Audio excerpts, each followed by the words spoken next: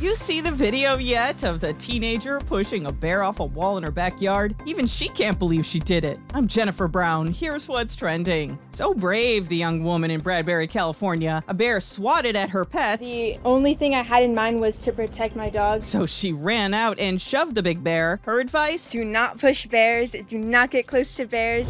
It's a first for Major League Baseball, Lou Gehrig Day. I consider myself the luckiest man. The Yankees great died 80 years ago today from ALS, the disease now known by his name. Players will wear Lou Gehrig patches in his honor. And it's like a Homer Simpson fantasy. I brought you a beer. Thanks, Marge. Anheuser-Busch says once 70% of adults get the COVID vaccine, at least one dose, it'll buy a round of beer for folks 21 and up. And it looks like we love donuts as much as Homer. Krispy Kreme says it's given away 1.5 million donuts to people who showed their vaccine card. Donuts. Is there anything they can't do?